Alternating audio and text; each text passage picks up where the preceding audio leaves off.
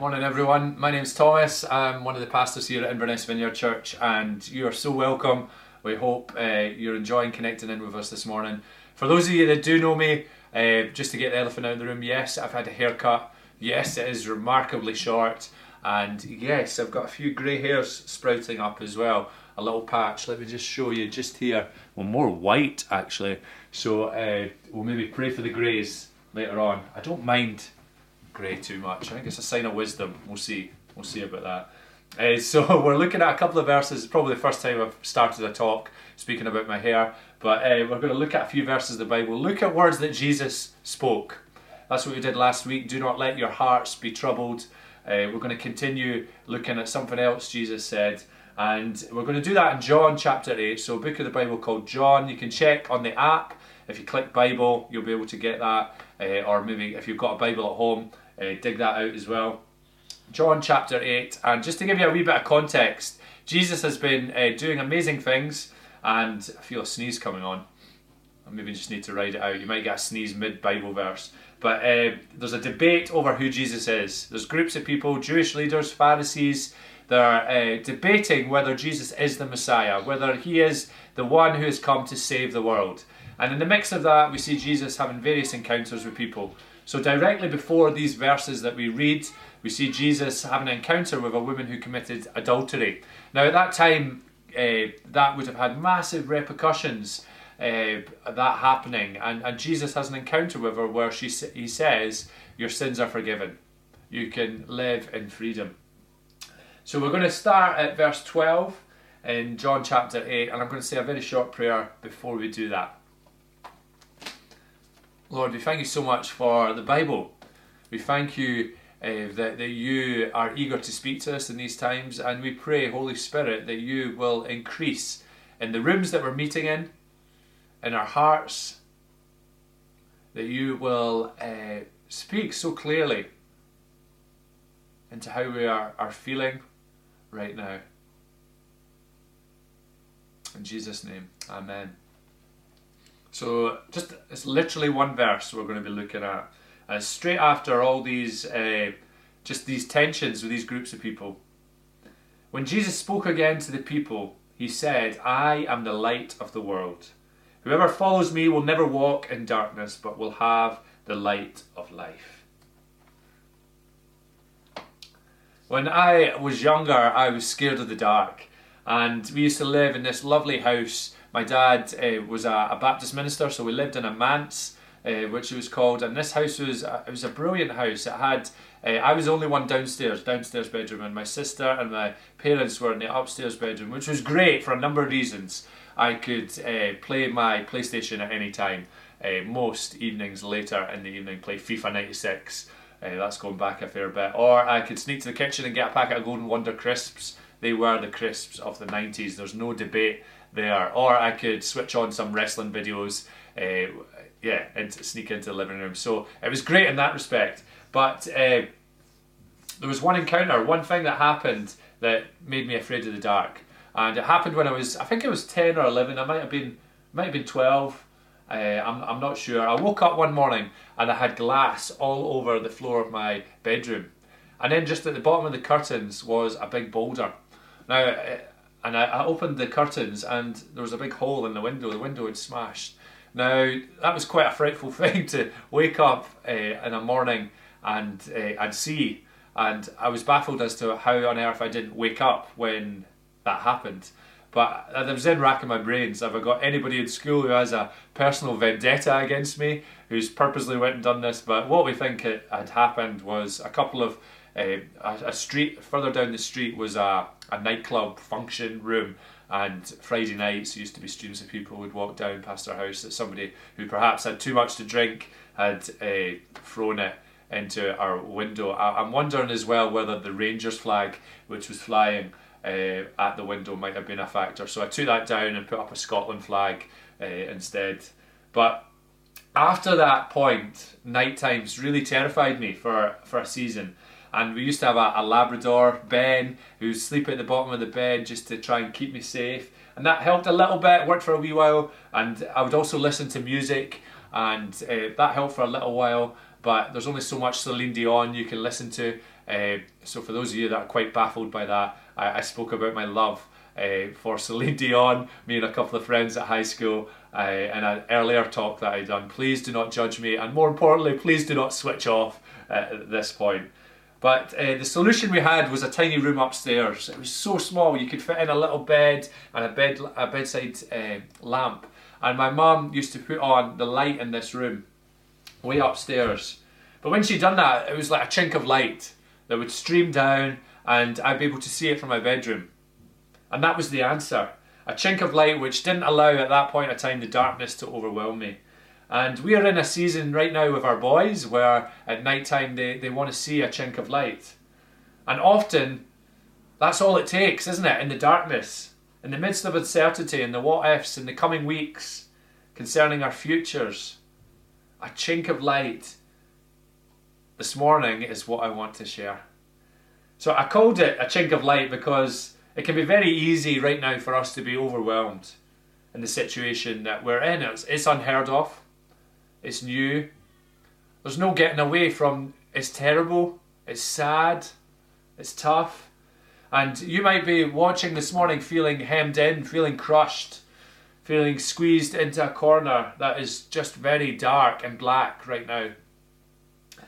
I want to remind us or tell you for the very first time about a light that is a hope that will sustain you and that will journey with you, alongside you this morning. Just like that little chink of light in my room that helped with my fear of sleeping after that scary evening. And that light is Jesus. So I've been praying for this morning, and we believe God speaks to us and gives us words and gives us pictures for one another.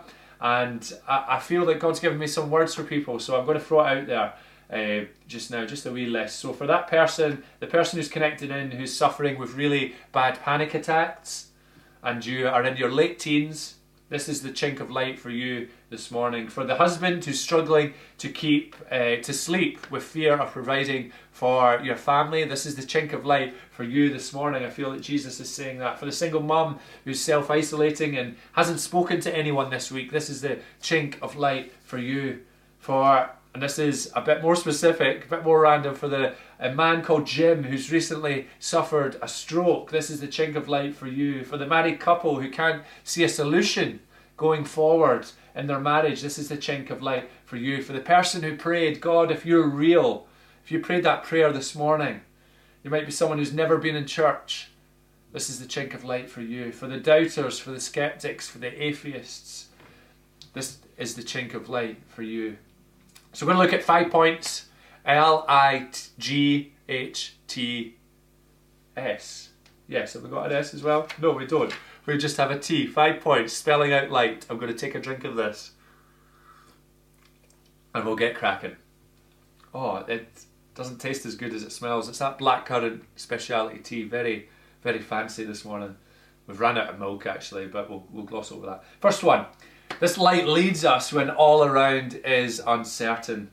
The story's told of a news reporter who received a telegram. So I'm imagining this is a good few years ago. And the telegram said, I want you to write a 500-word piece entitled, "Is There Life on Mars?" And the reporter replied 250 times with the words, "Nobody knows." Nobody knows. You know, nobody knows how this will develop, this crisis, this pandemic. But God knows how it will develop. With lockdowns, social distancing, vaccines, local businesses, big businesses, futures, our world, economy, jobs, deaths, infections. The next month, the next 6 months, the next year, the next 5 years. Will it ever be the same again? And you know, we live in a culture which pursues knowledge, an all-knowing culture. I've been reflecting on that quite a bit. And there's a movie, I can't remember what movie it was. It had Ben Stiller in it, so it might not be a great movie. But there was a scene in it where there was a couple of friends around a table, and one of them asked a question about, can you remember this song? What song is this that has the lyrics? Such and such and such. And they got their phone out right away and they Googled it. And they got the answer to that question. And then further on in the dialogue, one of them was asking about something else. I can't remember what it was. Say, for example, it was American presidents. And the guy was about to get his phone out again. He grabbed his arm. And he just looked into his eyes and he said, let's just not know. Let's just not know. And you could see the other guy trembling, going, oh, but I need to know. I cannot move on without knowing. It really spoke to me, that scene. You see, for us, it's so uncertain right now. And our tendency in these moments is to accumulate information, stories, facts, where the virus is spreading, numbers, conspiracies, what could happen. So it serves our need for control and knowledge. And what I'm not saying is don't connect in and hear what's happening. I think that's a healthy thing in terms of awareness, in terms of safety, in terms of wisdom, in terms of praying. But it's an endless pursuit if we allow it to be. Perhaps we're feeling really overwhelmed right now as a result of being so plugged into something that is so out of our control. That we need to be led by a light that calls us to trust in him. Jesus himself, more words that he says in the Bible is, peace I leave with you. Peace I give you. I do not give to you as the world gives. You see, where Jesus leads us into is not a place of greater control, but to be free from what the world tells us to feel, tells us to think, tells us to be. We are different. Our hearts can be beaten again with love and with generous postures in this time. Our minds can be operating not with anxiety, but with promises from God. Moments of still with him, of safety, of love and peace. He leads us not to the news or the problems. There's always going to be them. But where does he lead us? He leads us to green pastures. The Lord is my shepherd. Psalm 23. That great psalm. He leads us to green pastures, the lush green hills, to places of life and colour, wide open spaces, not hemmed in or crushed. Maybe you need some green pastures this week. Maybe in your exercise time, the time where allotted to go for a walk or to exercise, you need to go to a field or a river and hear the birds.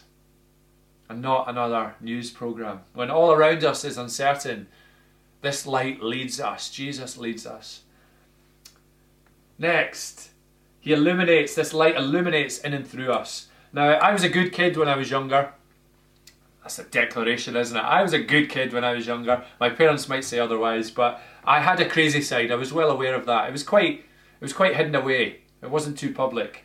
And you know, 90s kids had it good, didn't they? If you were a 90s kid. Maybe you parented a 90s kid. We had shell suits. They were perhaps a bit earlier than 90s, but we had shell suits. We had the sweeties called push pops. Do you remember them? You used to push the inside of them up. We had those moments where you record the UK Top 40 on your cassette player and you'd stop and start it at the right time just so the radio DJ wouldn't interrupt. But during those times, some things very nearly went wrong for me. There used to be a little phase. It might not have been a phase, but me and my friends used to spray deodorant like on our knees, on our jeans, and then light it up in the garden and then pat it down. Perhaps a bit dangerous. But I remember my dad getting a new torch. What a line that is. But back then, that was an exciting thing for me. And it was so strong, it was like a super torch, that it would go through skin. It would go through skin. And I remember just sitting there with this torch going, putting it up against my hand and seeing my hand glow and going, wow. But my initial thought, firstly, was like, I hope it doesn't melt the inside of my hand and it just becomes really, I don't know, like worn away. But if you know Jesus in this time, we are to glow, we are to shine from the inside out. There's a song that the kids sing, and the line is, we're to shine from the inside out so the world can see that he lives in me. So just as I had that torch shining in my hand, glowing, when we have Jesus, when we have the light of the world in us, we are to glow, we are to shine, we are to live different, we're to speak different, we're to be hope and courage carriers at this time, for a time such as this. We carry good stuff and we drop off the bad stuff to the cross, to Jesus's, into his hands. We encourage, we choose life in our words. We are generous with our time, money and energy. I want to ask, are you glowing right now? In the book of Matthew, another book of the Bible, Jesus speaks about us being the light of the world. So we're looking at Jesus being the light of the world, but he calls us to be the light of the world. And he says, are you hiding your light under a basket? This isn't the time for hiding our lights under baskets. This is our time to get rid of the baskets, to throw them away, and to shine right now as people of Jesus, as people of hope, as hope and courage carriers. We are to shine. We are to rise up. We're to let our light shine. We're to step up. We're to love radically at this time. We're to be fierce with that and not to give up. I wonder what that looks like in our weeks. For each of us, it'll look like a whole load of different things. We're to illuminate. In times of crisis, when everyone else perhaps feels shut in, we are to step up and shine. This light gives us a special kind of peace as well. We have a special kind of peace at 8 o'clock most nights where the boys are sleeping and we just sit down and go, peace. Maybe you can resonate with that, maybe after a busy day at work or maybe just this time of lockdown where it feels actually in a lot of ways a lot of things are stopping, but it feels really full on. Just that little chunk of time where we can go, peace and quiet. 5 minutes peace. When we read in the Bible, we read of peace in the Old Testament and the New Testament. Shalom and irene. Shalom is the Hebrew word for peace. It means complete or whole, almost like if you think of a stone that has no cracks in it, or a stone wall that's completed with no gaps. A state of completeness. It can refer to a person's well-being as well. You know, when life is complex, as it is right now, there's so many variables, there's so many things happening right now. And when something's out of alignment, our shalom breaks down. It needs restored.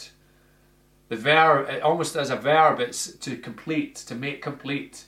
To take what is missing and do what needs done to restore it to shalom. And we see in the Bible rival kingdoms trying to bring shalom. The kings of Israel failed time and time again with this.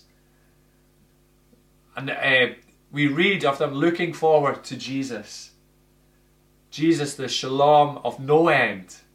The arrival of irene, which is the Greek word for peace. Jesus offers peace to us right now.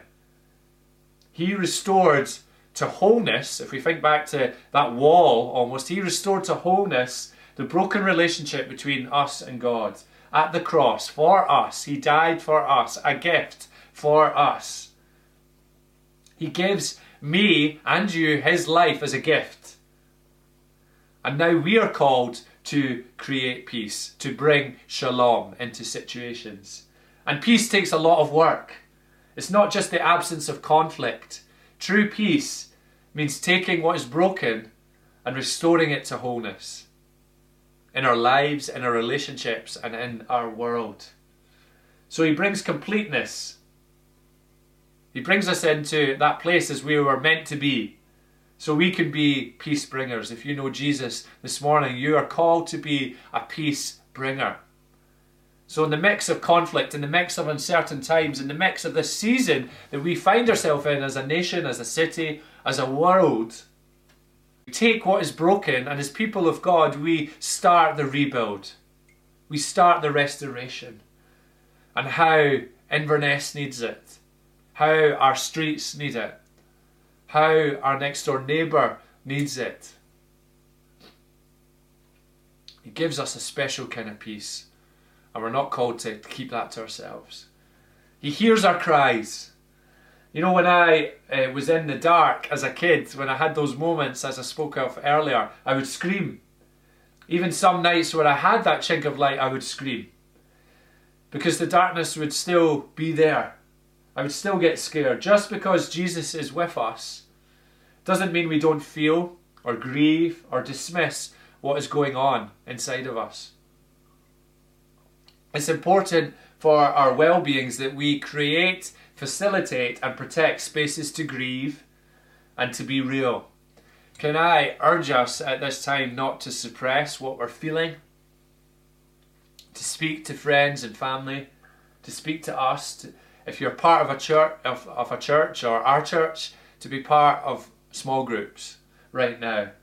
just to do it, to be real. Not to have any masks right now. We don't need masks right now.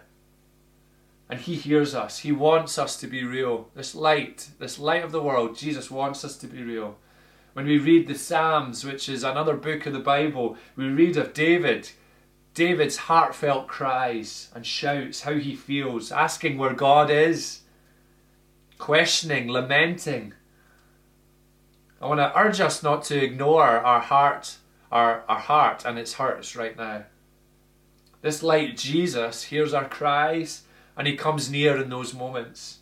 Just like when I was crying as a little boy in the dark, I would cry and my mum would come alongside me, just as I do with my boys when they shout in the middle of the night.